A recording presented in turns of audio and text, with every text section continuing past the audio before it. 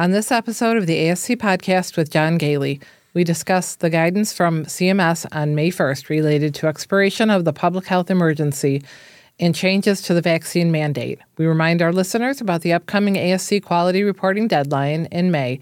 And in our focus segment, we discuss the evolving impact of technology on financial management and FINTECH with our friends at triValence.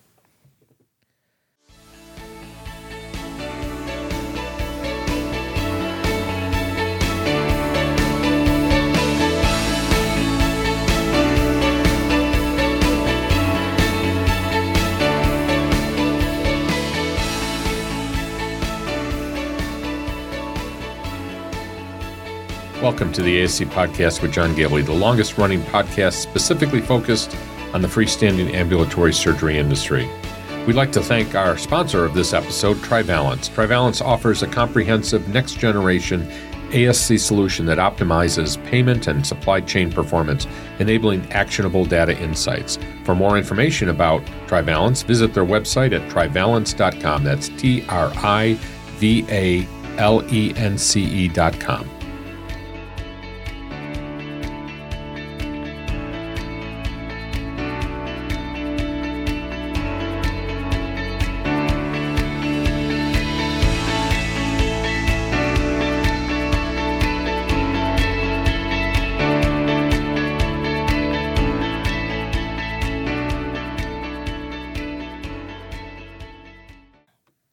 Welcome to episode 186 of the ASC Podcast with John Gailey for May 2nd, 2023.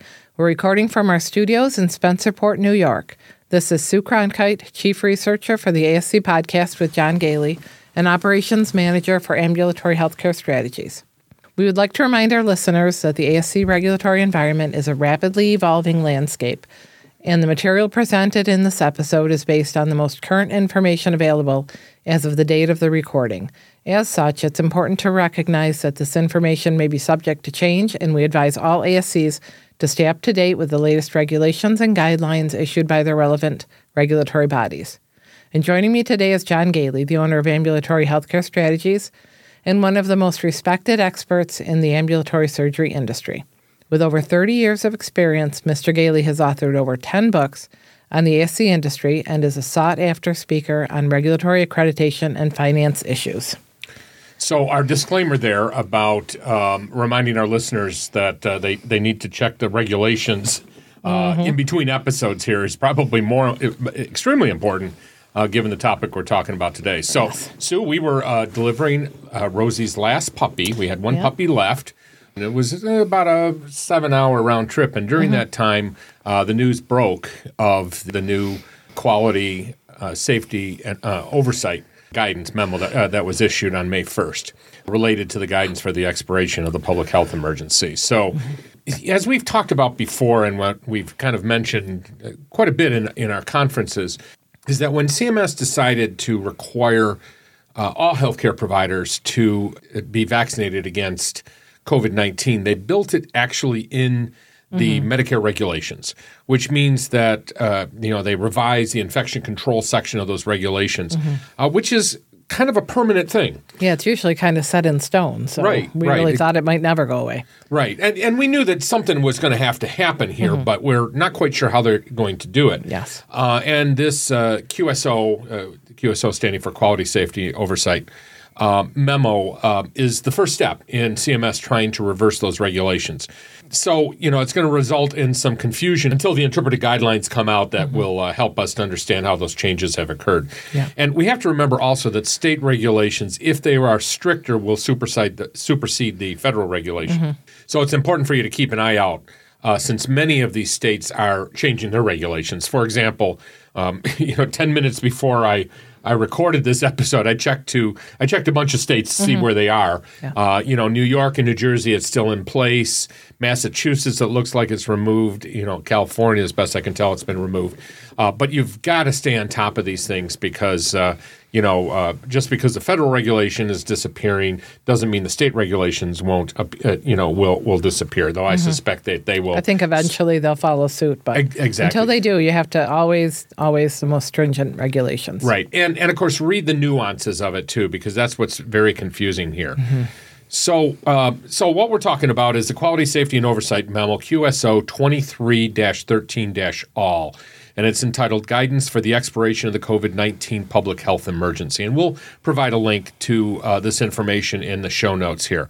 So just a little bit of a background. The Social Security Act, Section 1135 waiver, emergency waiver for healthcare providers, will terminate with the end of the COVID-19 public health emergency on May 11th, 2023. So we're recording here on May 2nd. This QSO came out yesterday, May 1st, and we know that in approximately 9 days, the public health emergency, unless something changes, the public health emergency will change.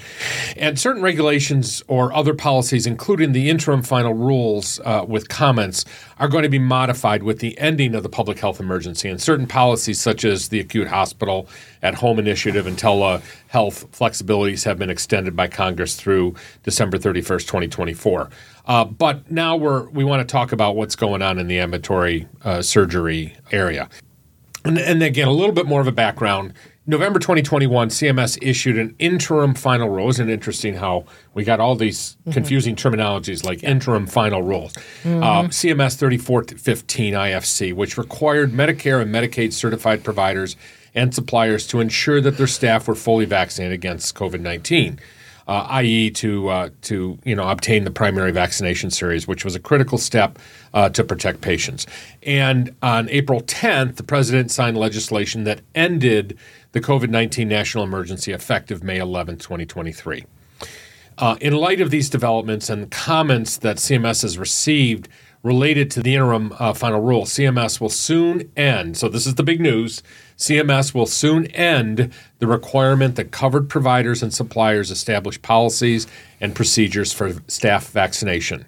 And in my notes here, this is bulleted, or is bolded. CMS will share more details regarding ending this requirement at the anticipated end of the public health emergency. So within the next 9 days, we should get additional information. And, of course, we will pass that on to you with an episode as soon as we get that information. And CMS in the QSO did remind everybody that the strongest protection from COVID-19 is the vaccine. Therefore, CMS encourages everyone to stay up to date with the COVID-19 vaccine. Yeah, so the problem is we really don't know how to implement this, what exactly everybody's supposed to do. Right. It's just, it sounds like good news. We're heading in the right direction, but we have no real definite answers right now on how to proceed with this. Right. And as we're sitting here on May 2nd, waiting for the May 11th expiration and waiting for additional guidance, don't change your policies yet. Certainly don't start, hiring people that are not vaccinated. But we can anticipate that this is going to happen, and you can start considering how that's going to change your policies, your recruitment, et cetera. So what's going to happen is this is all going to result in changes to 416.51, the conditions for coverage for infection control. And we're referring specifically to the standard related to Standard C, which is related to COVID-19 vaccination of staff, and, of course, the associated interpretive guidelines. So CMS has got a lot of work to do between now and the 11th to reverse this information and provide guidance to surveyors as they go out and do the survey. Now, the QSO also referred to a couple other things that have been included in the regulations over time. One of those relates to the Emergency Preparedness Program. And you might remember that the training and testing program exemption was in play. In other words, if you actually implemented your emergency plan, you're exempt from doing ongoing testing of that plan for a year after the plan was implemented. And, of course, now that the plan has been implemented, assuming that you did indeed implement the emergency plan, you're not going to be exempt from the testing, meaning that you're going to have to go back to doing external and internal disaster drills. And CMS says providers and suppliers are expected to return to normal operating status and comply with the regulatory requirements for emergency preparedness with the conclusion of the public health emergency. And this includes conducting testing exercises based on the regulatory requirements for the specific provider types. And when it comes to outpatient providers, that means that the provider, supplier must conduct either a full-scale exercise or an exercise of choice within its annual cycle for 2023, if scheduled to conduct a full-scale exercise within 2023. And the provider or supplier must conduct the exercise of choice, if scheduled during the annual cycle for 2023, and resume the full-scale exercise requirement in 2024. So basically, we're going back to what the regulations stated right in the conditions for coverage. Mm-hmm. Now, in this QSO, they also talked about the temporary hospital conversion. Many of those temporary hospitals have now converted back to ASCs.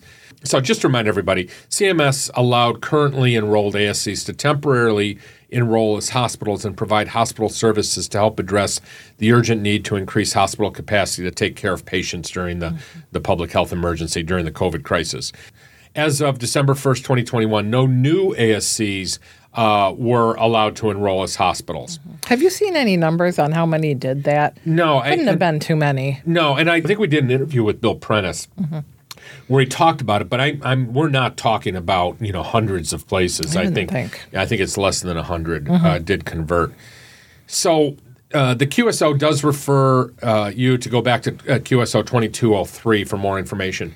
But ASCs must decide either to meet the certification for hospital, in other words, convert to a hospital permanently, or to return to ASC status when the public health emergency ends. If they choose to return to the ASC status, they can only be paid under the ASC payment system for services under the ASC covered procedures list. So, as we mentioned, you can convert back to an ASC. So basically what they're saying is that you'd have a voluntary termination of the ASC's temporary hospital status. And the temporarily enrolled hospital must submit a notification of intent to convert back to an ASC to the applicable CMS Survey and Operations Group, in other words, your local CMS group, on or before the conclusion of the public health emergency. So you have until May 11, 2023 to email or send a mailed letter to your local CMS office to convert back to the ASC.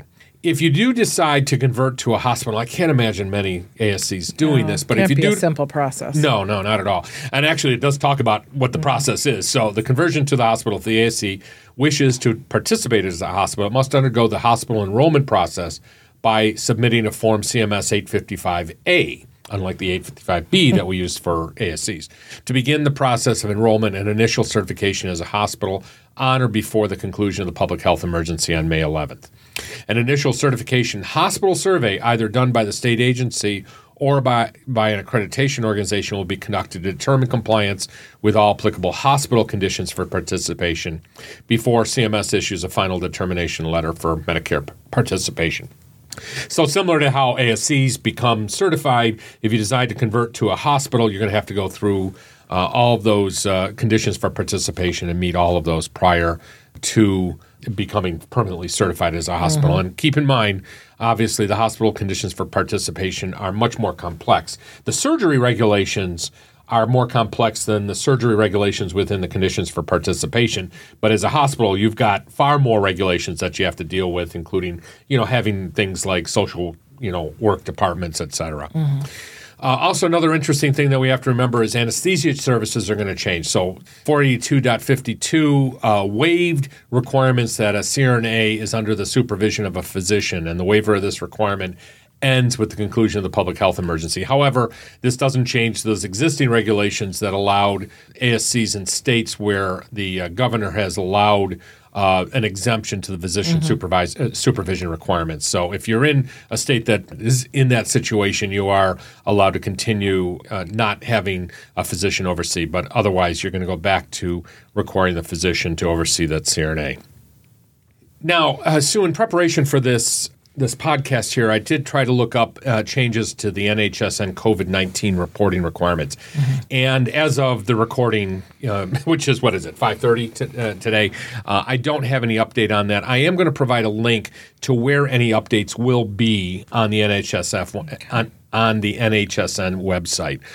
So I would encourage you to kind of look at that on a regular basis just to make sure that you're revising your reporting to take into consideration the new definitions of what fully vaccinated will be. And again, if you didn't catch our last episode 185, we did talk about the changes that CDC has made to those recommendations. And you need to make sure that you're up to date with the reporting requirements as they will be changing. And lastly, before we get into our focus segment, don't forget the ASC quality reporting requirements are due May 15th. As you all should probably be aware, or hopefully are aware, CMS Quality Net reporting will be due on May 15th. The reporting is done through the HARP system, that's capital HARP system, which you should already have a username and password for.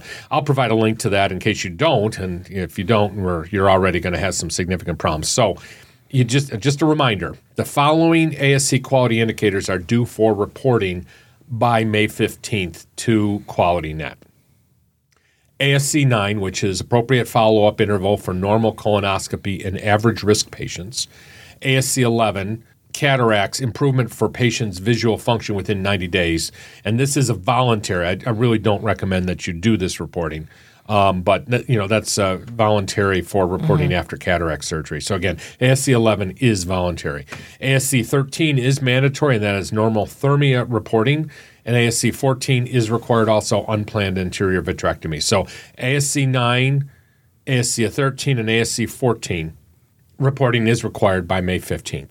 So what if you're not a GI center? Do you still have to do anything with number 9? Yeah, it's a good question because even if you don't provide, like ASC 9 is only for GI centers, ASC 14, unplanned vitrectomy, is only for eye centers. Yeah. So if you don't do any of those, you still report, you have to report 0 for those. So good question. The following measure is also due to be reported through NHS and SAM's system for quarter 4 2022, as we were just talking about. ASC 20, which is the COVID-19 vaccination coverage among healthcare personnel. And as hopefully everybody knows by now, you report that through NHSN, through SAM's, not through QualityNet. Just a reminder, ASCs that do not meet these program requirements, which include reporting a quality measure data for the ASC quality reporting program, may receive a 2% reduction in their ASC payment updates. So there's a significant penalty for not doing this. So, Sue, technology has changed in the way finance works and is having a major impact on the way that we do business, and it's starting to impact ASCs.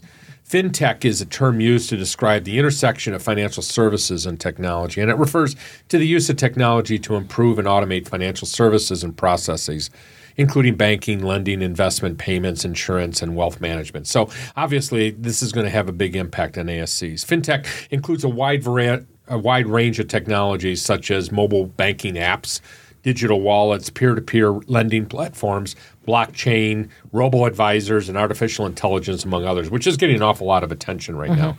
And FinTech has disrupted traditional financial services by offering faster, cheaper, and more accessible financial products and services to consumers and businesses. And like many of you, before I did research on FinTech, I knew nothing about it, didn't even know the term.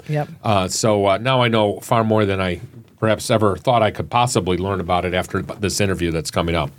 FinTech is a rapidly growing industry globally with significant investments being made in innovative technologies that are transforming the financial sector. So last month, we spoke to our friends at triValence, which is indeed a FinTech company, about FinTech, and we'll have that interview after we take a short break.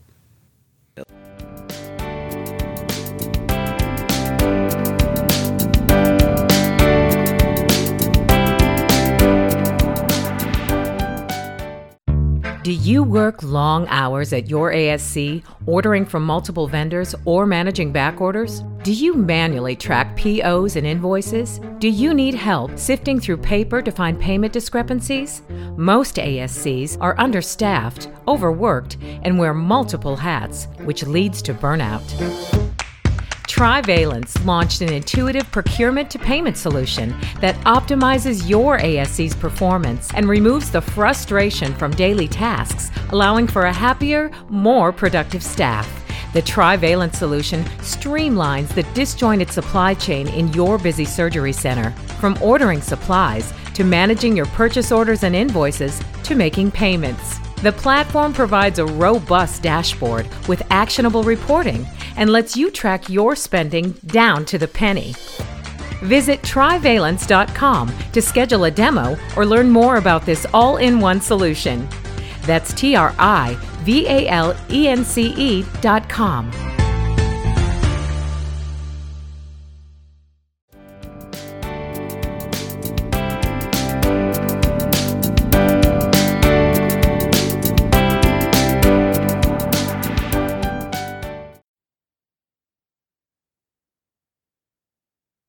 So I'm here with my friends over at triValence. I'm going to let them introduce themselves, talking about what the state of transaction processing and a new term which we're going to define in a few minutes called FINTECH. So why don't you introduce yourselves first? All right, I could go first. So my name is John Mwangi. I'm VP of FinTech Strategy and Partnership here at triValence. John, Brian Giesler. I am head of operations, customer success, and product management here at triValence. And I had the opportunity of spending about 25 years in healthcare, including around 15 running surgery centers prior to joining triValence and pairing up with John to help solve some significant issues in the FinTech ASC space. Thank you so much, John and Brian, and welcome to the ASC podcast. It's great to be talking about a topic that is going to probably become a lot more important. Well, definitely become a lot more important as we move forward. And so just following up on a conversation we had a couple months ago with triValence regarding supply chain. Today we're going to focus a little bit more on the financing side of the transaction processing side, and a term that I had never heard of before I met you guys, and that's FinTech. So why don't we just start by talking a little bit about what the current state of transaction processing and indeed what transaction processing is in the first place? What I think is really important for us to do is set a bit of the stage around the ASC industry as a lead into appreciating FinTech across the U.S. as well as how it's going to pertain to the surgery center. So if I think about my personal journey before joining triValence and running ASCs, there's really two critical components to supply chain and expense management, right? It's how you interact with suppliers, and I know there was a recent podcast about supply chain, but then there is and that's for the procurement side. The second component is once you procure products, how do you actually manage accounts payable and for them AR, and how do you actually get them payment? In my personal experience, that was managed through a lot of manual processes, whether that's paper invoices, emails, lots of manual labor to get that into some system that then allows you to choose when and how to pay suppliers. And traditionally in ASCs, what I was used to is that essentially means I am writing checks, no different than the checks I learned when I got my first bank account. And that is very different than your personal life experience, right? Where you can use very simple apps, whether that's Zelle, Venmo, Cash App, right, to pay somebody for a service. And one of the reasons I joined triValence is what I appreciated in my prior life is the amount of manual effort, the lack of data, and the lack of real-time visibility that process has. In FinTech, which John can talk more about, provides a lot of tools to solve some of those common issues for surgery centers. So, John, I'd love to hand it over to you and give a bit of a background on FinTech. Yeah, absolutely. And, we talk about the term FinTech. Really what we are talking about conceptually, it's how we can use technology to help businesses improve how they make payments and to help consumers improve how they make payments and how they manage their finances. So as much as we throw around the term FinTech, really at the core of it, what we are describing is how do we use technology to make our financial lives easier.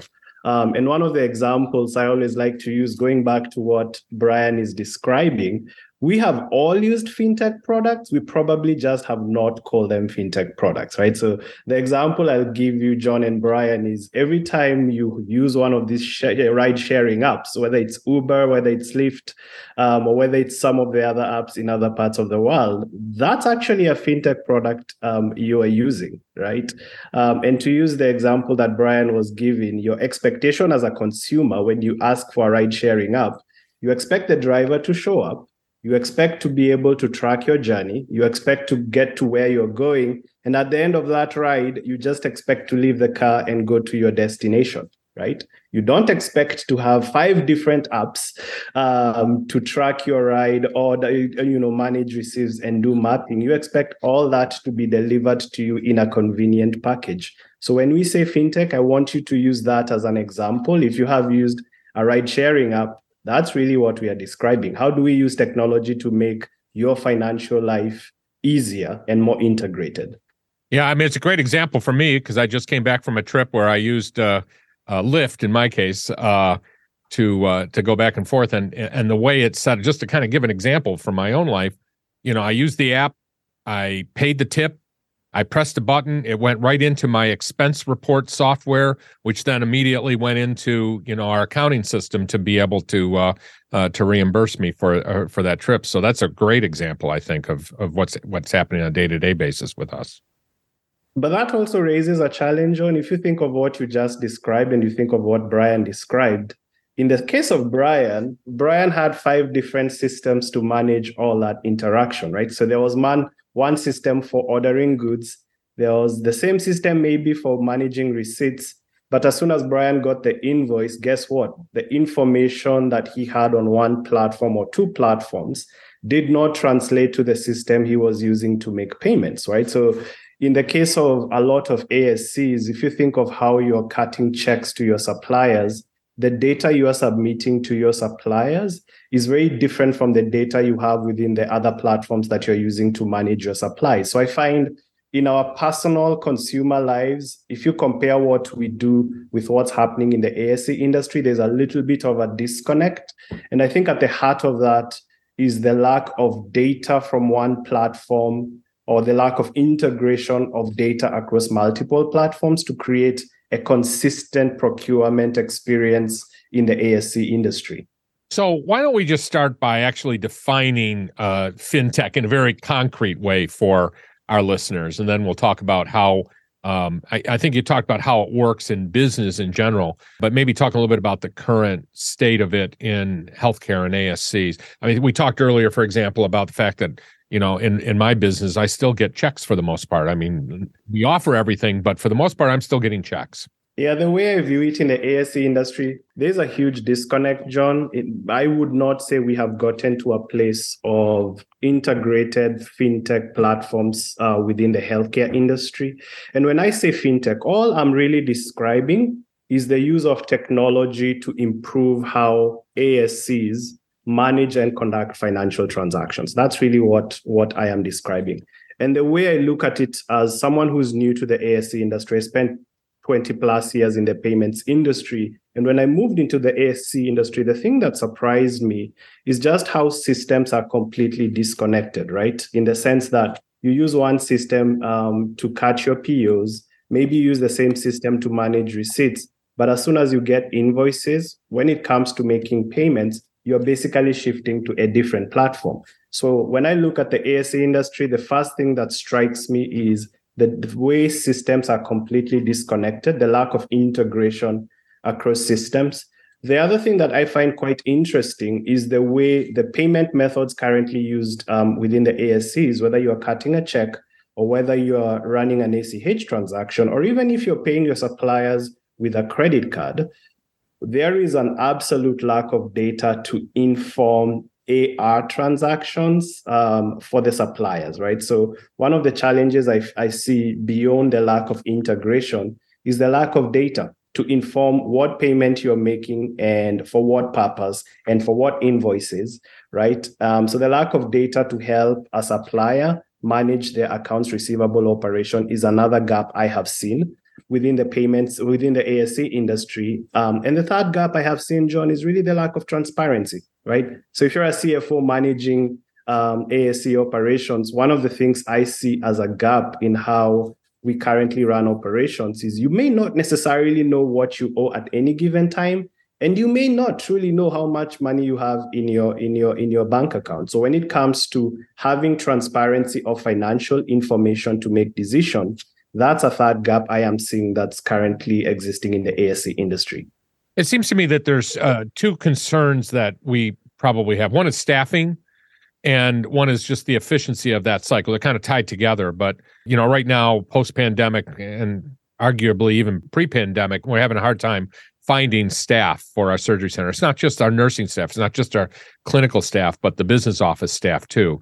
So what you've described is a way of perhaps reducing staff at the same time that you're improving the quality of that transaction cycle. And what I mean by that is improving the reliability of information. You want to make sure that you're only paying for products that you actually ordered at a price that you agreed to and that you actually received that product. Yes, John. And what I would also add to what we believe is a strong value proposition for ASCs to embrace FinTech, it's hard cost and opportunity cost. There are hard costs with mailing checks and the labor associated with it. Then there are a lot of opportunity costs, I think, as you're describing, right? If you can utilize fully integrated technologies that reduce hard cost, right, such as checks, and reduce the work of your staff so they can focus on other high value efforts in the organization, there's opportunity cost there, right? So, for example, if you can use a simple technology that takes only a few seconds to schedule payments and it manages getting those payments to the suppliers fully reconciled on their statements so that that same supplier also does not shut you off because a paper check is in the mail for 2 weeks and not fully reconciled. One can imagine that could free up potentially a few hours every time there's an issue with transacting business with a supplier and focus on analyzing the rich data that FinTech can provide you to make better business decisions in this current environment. So we also believe those costs paired with staffing shortages, as you've pointed out, and just the rising cost of business that is putting margin pressures on ASCs is another reason why FinTech can really help the ASC industry and all industries in general.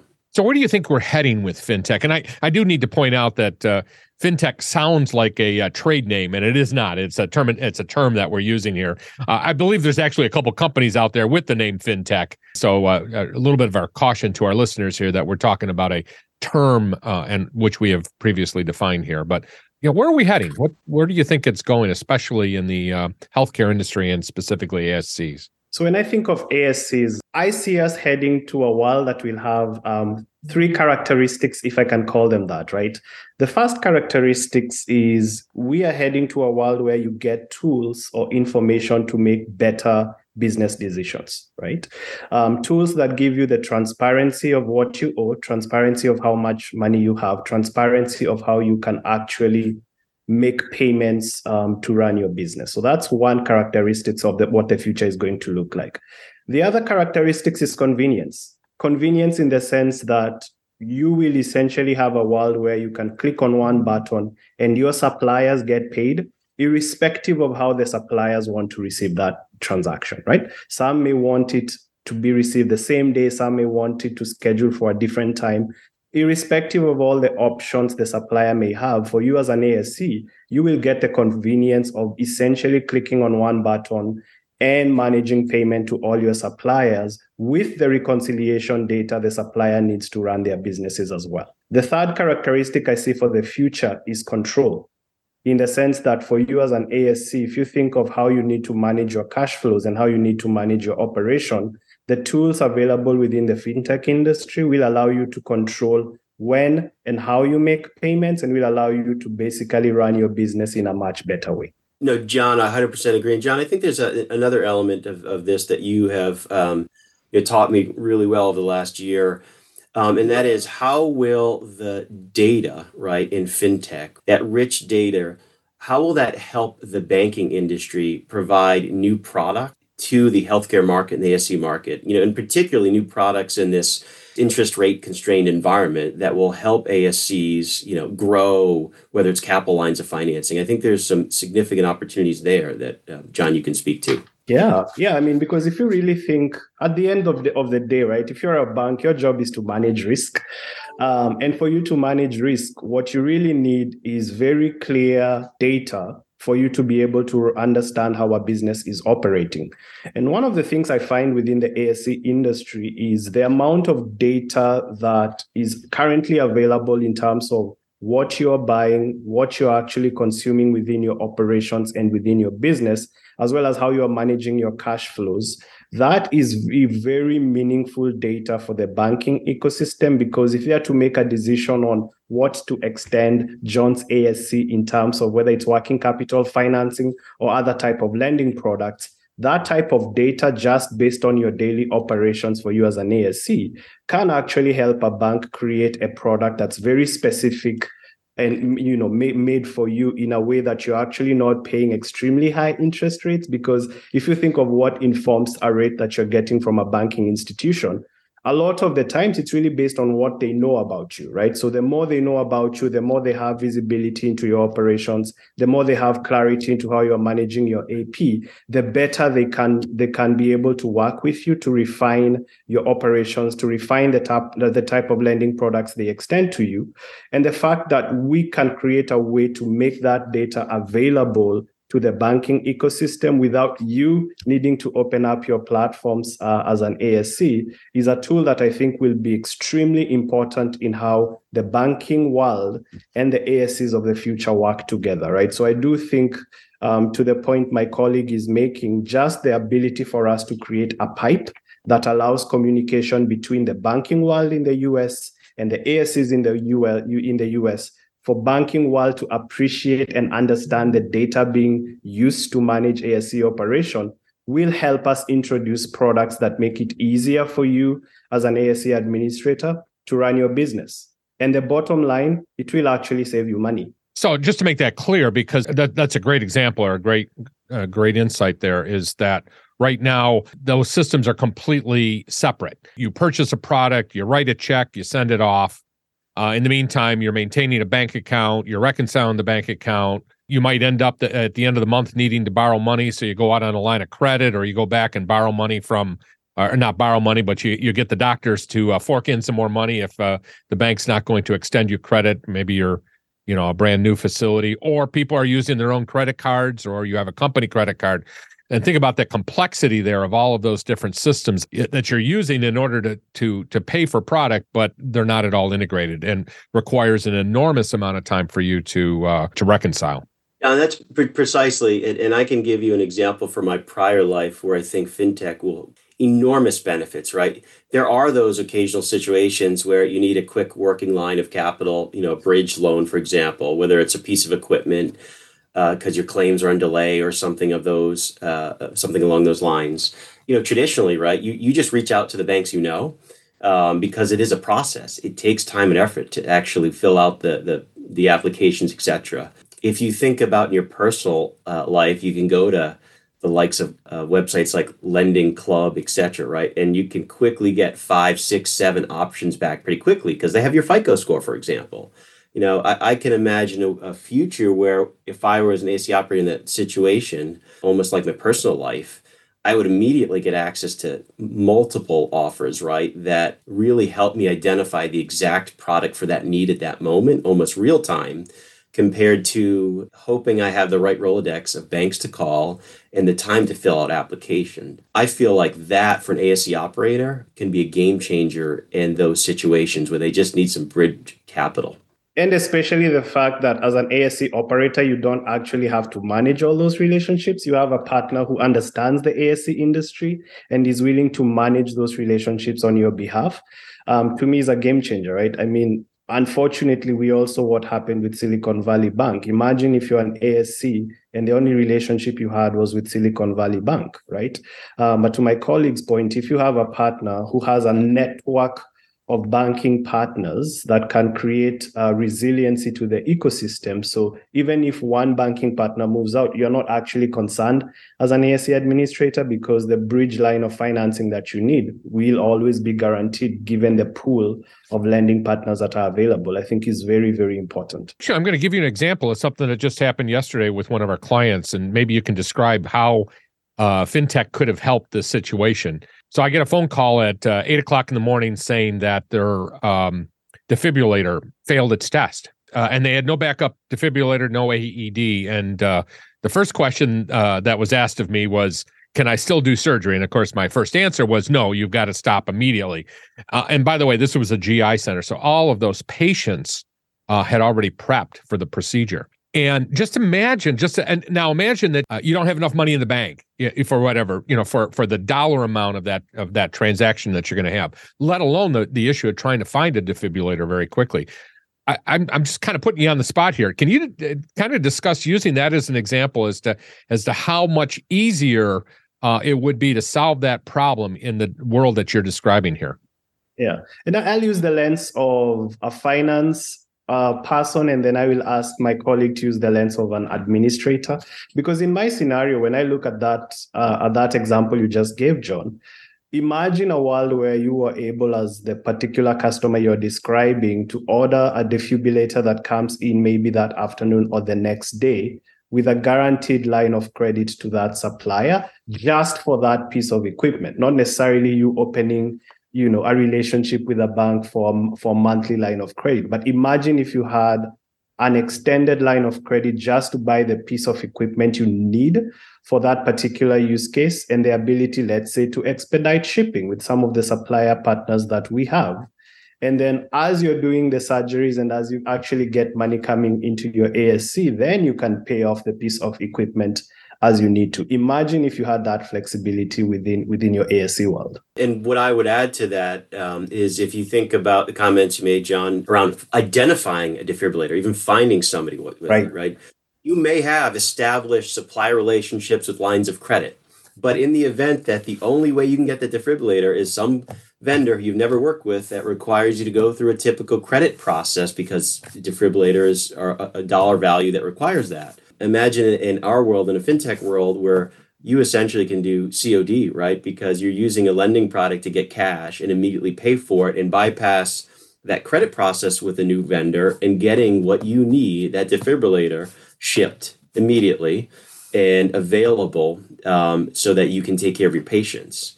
So I think there's a lot of real world examples in which having access to real-time capital and cash in a pinch like that can solve your problems. I want to go back to a comment that was made and kind of just float off your tongues, but we didn't talk about it. And that is the question that all of the owners of these surgery centers are going to ask is this going to save me money? And if so, how? So let me say this. What I would say as an administrator, if I think about examples of buying new pieces of equipment, right? Whether it be a C-arm or some image-guided system for your ENT cases that are a few $100,000. Often you are going to be buying that on some type of financing program, often financed through relationships with whoever the capital organization is selling that to you. In that specific example, having the data that my colleague has described to use to identify other funding sources with the best rate will absolutely give you opportunities to save money. Or if money is not the issue, also help you find the right terms for cash flow, right? Whether it's, financing over 3 years and 5 years, because cash flow is more important than the total cost of acquisition. What it will do is give you all of the options, right? In that example, acquiring capital, to make the best business decision. Again, whether that's cash flow management or it's cost savings. But I'm pretty confident to say the rich data will help, as John, my colleague, will describe, the banking industry provide you savings opportunities. Yeah, and to my colleague's point, if you think about it, right, there are 3 ways it can actually save you money, right? One is the better data will always result into better rates, right? The more I know about you, the more I can calculate risk, the better terms I can give you. That's one. The second one is also the fact that we are working with multiple partners. And in a sense, if you're in the lending business, they almost have to compete for your business in a way, right? Because if you have one banking partner versus, let's call it 50 banking partners competing for your business, the more competition you have, the better it will be for ASC owners. And the third one is what my colleague described in terms of all the efficiencies, all the way from procurement to you actually making the payment.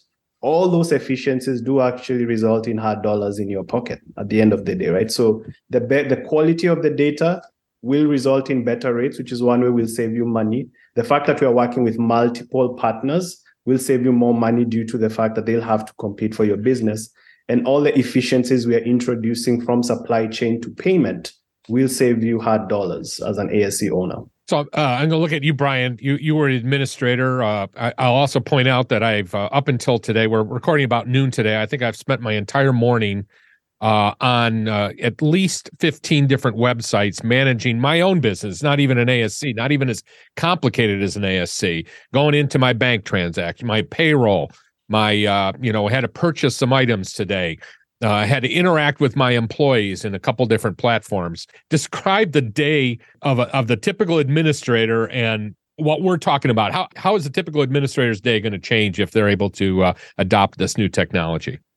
Great question, John. And I'm gonna describe something I've described to my colleague John here several times.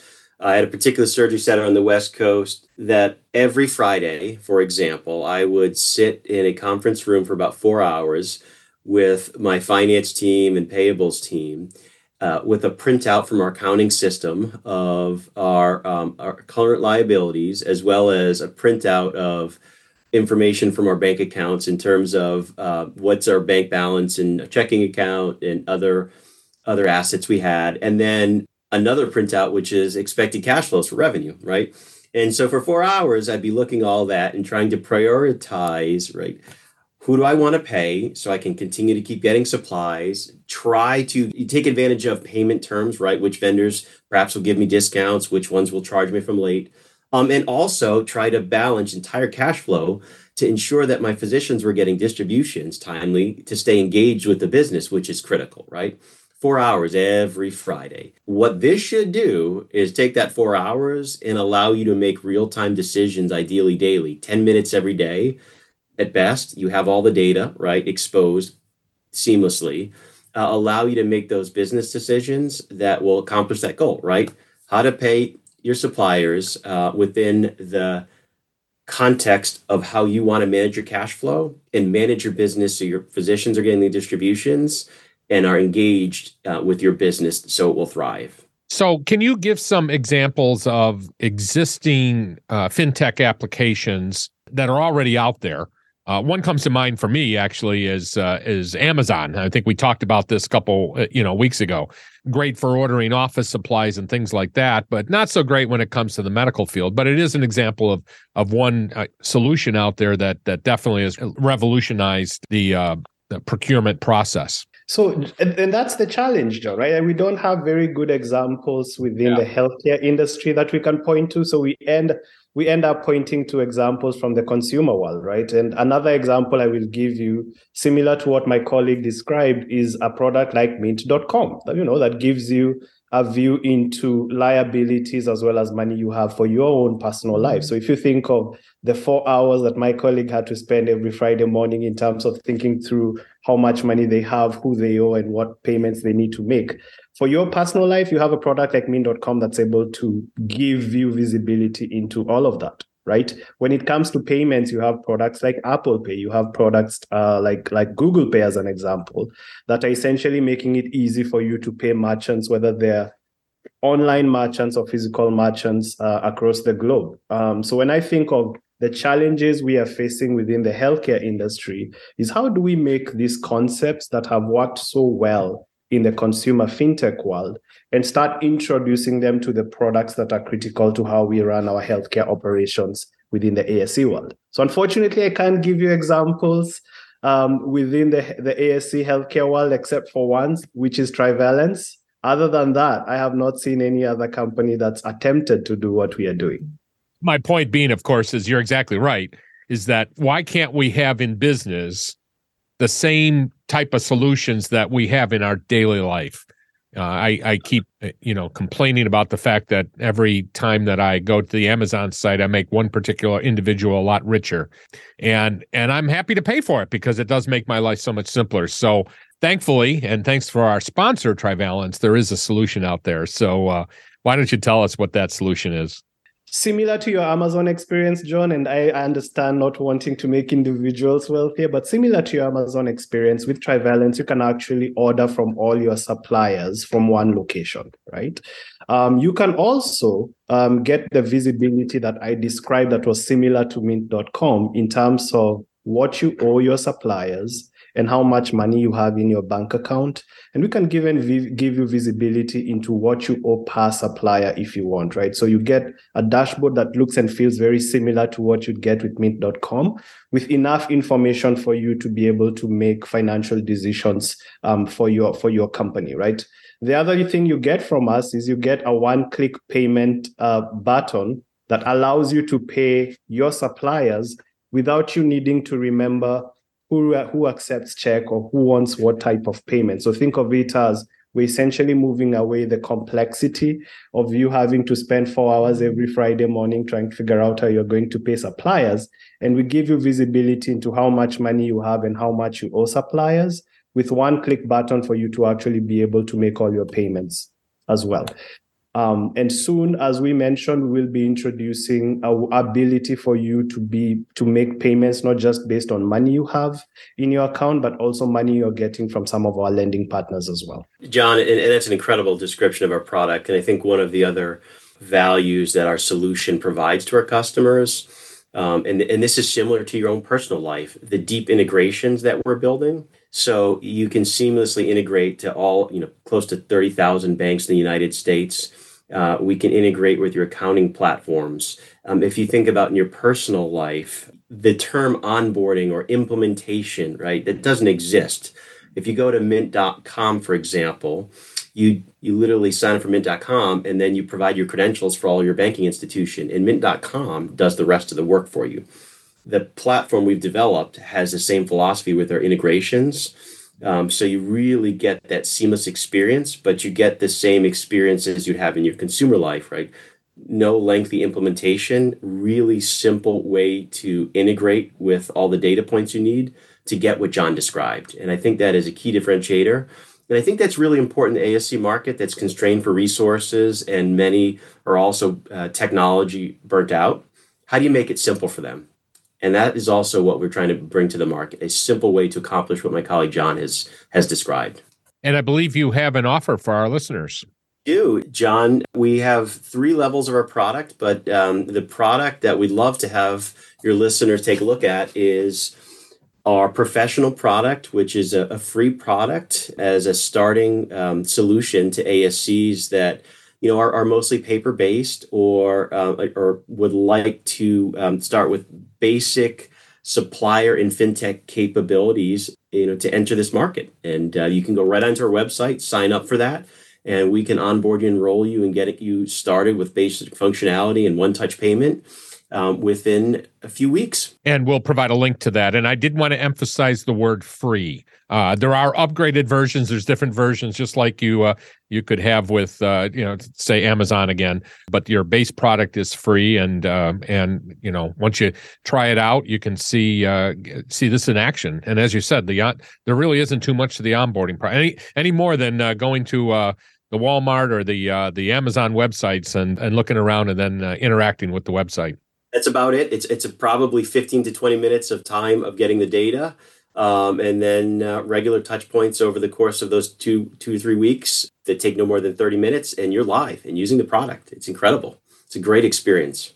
Brian and John, I want to thank you. This was a great conversation. I know that most of our listeners are probably never even heard of the term fintech, and you did a great job of describing what it is. And I hope we got the message across that it can save you money, save you time, and provide a safer platform for making sure that we're only paying for the products that we actually ordered and actually received, as well as making our lives easier and reducing the amount of complexity in our payment systems, procurement and payment systems. Thank you so much. Thank you for having us.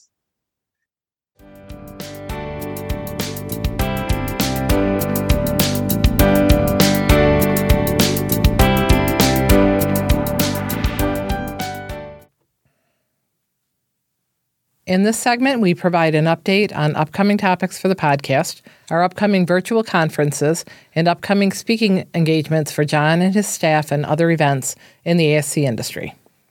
So the Ask 2023 Conference and Expo is coming up May 17th through the 20th, 2023 at the Kentucky International Convention Center in Louisville, Kentucky.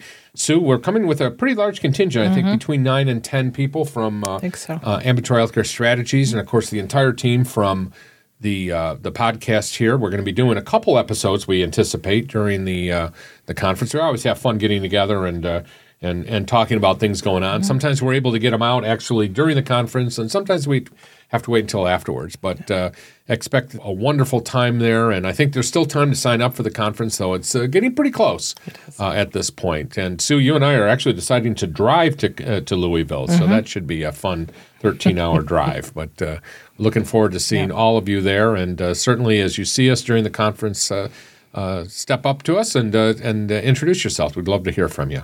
And the Arizona Ambulatory Surgery Centers Association's annual conference and exhibits is June 22nd to the 23rd, 2023 at the JW Marriott Camelback Inn Resort and Spa in Scottsdale, Arizona. And the Florida Society of Ambulatory Surgical Centers annual conference and trade show is July 19th through 21st at the Lowe's Portofino Bay Hotel Universal Orlando. The Ohio Association of Ambulatory Surgery Centers annual education conference and exhibition is September 19th through the 20th at the Hilton Polaris in Columbus, Ohio. And we, of course, will be there in force, and we'll be doing a special episode from there also. And the Idaho Ambulatory Surgery Association's annual conference is September 21st to the 22nd at the Hilton Garden Inn in Boise, downtown. And don't forget about our upcoming boot camps. As we mentioned, the May Director of Nursing Boot Camp will be May 30th through June 2nd, 2023, presented virtually. And, of course, all of our boot camps include much more than just that 4-day conference, including access to a lot of resources, weekly drop-in sessions, etc. And the multi-state conference is June 12th and 13th, 2023. It's free to members of various state associations and patron members, and it's a very reasonable $299.99 for anybody that is not a member. And the July Administrators Boot Camp is July 11th through 14th, 2023, presented virtually also. And the August Business Office Manager Boot Camp is going to be August 8th through the 11th, 2023. For information about any of these boot camps in our multi-state conference, visit us at ascpodcast.com. And also, don't forget about our recorded events. They're all available on ascpodcast.com. We have a credentialing conference, the Fall 2022 Finance and Accounting Conference, Conditions for Coverage Conference, the Medical Director Conference, and the On-Demand Director of Nursing and Administrator Boot Camps. And we always want to remind you to become a patron member of the ASC Podcast. It is an exclusive membership website that provides a one-stop ASC regulatory and accreditation compliance, operations, and financial management resource for busy administrators, nurse managers, and business office managers. And resources include some of our virtual conferences, links to various resources, policies and procedures, forms, drills, and discounts on services and books, and access to AEU credits. Membership helps to defray the cost of producing the podcast, including our research staff, travel costs to conferences, equipment costs, and production costs. And for more information, you can visit us at ascpodcast.com. Thank you for tuning in to this episode of the ASC Podcast with John Gailey. We hope you found the discussion informative and engaging. If you did, we encourage you to share it with your friends and colleagues in the ASC industry. And don't forget to hit that subscribe button so you never miss an episode. We'd like to give a special shout out to our amazing team who make this podcast possible. Our sound editor, Susan Cronkite, our executive producer, John Gailey, and our dedicated research team, Jenna Alvarez, Judy D'Ambrosio, Alex Borneman, Zach Caloritis, Amy Durbano, Lori Rodricks, Kathy Foti, Donna Macchio, Ann Geyer, and Diana Powell. We couldn't do it without them. Our music is provided by Media Sushi and Mike Noah, and the ASC Podcast with John Gailey is hosted on Podbean and is available on all major podcast platforms. We look forward to bringing you more exciting discussions and insights in future episodes. Thanks for listening.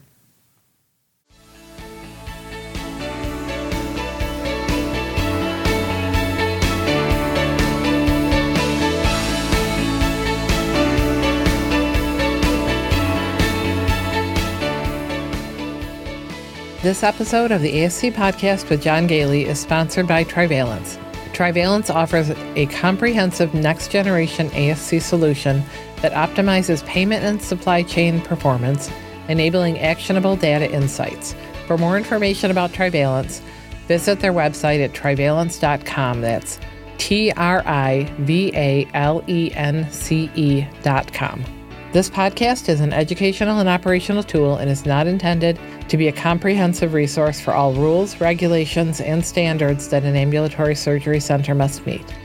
The advice provided should not be considered as, nor does it constitute legal advice or opinion. When reviewing specific situations involving legal and regulatory issues, attorneys and other professionals should be consulted. This has been a production of Eden Group Development. All rights are reserved. If you're interested in advertising or sponsoring the ASC podcast with John Gailey, please email us at info@ascpodcast.com. We would love to hear your questions and comments. Please email us at comments@ascpodcast.com.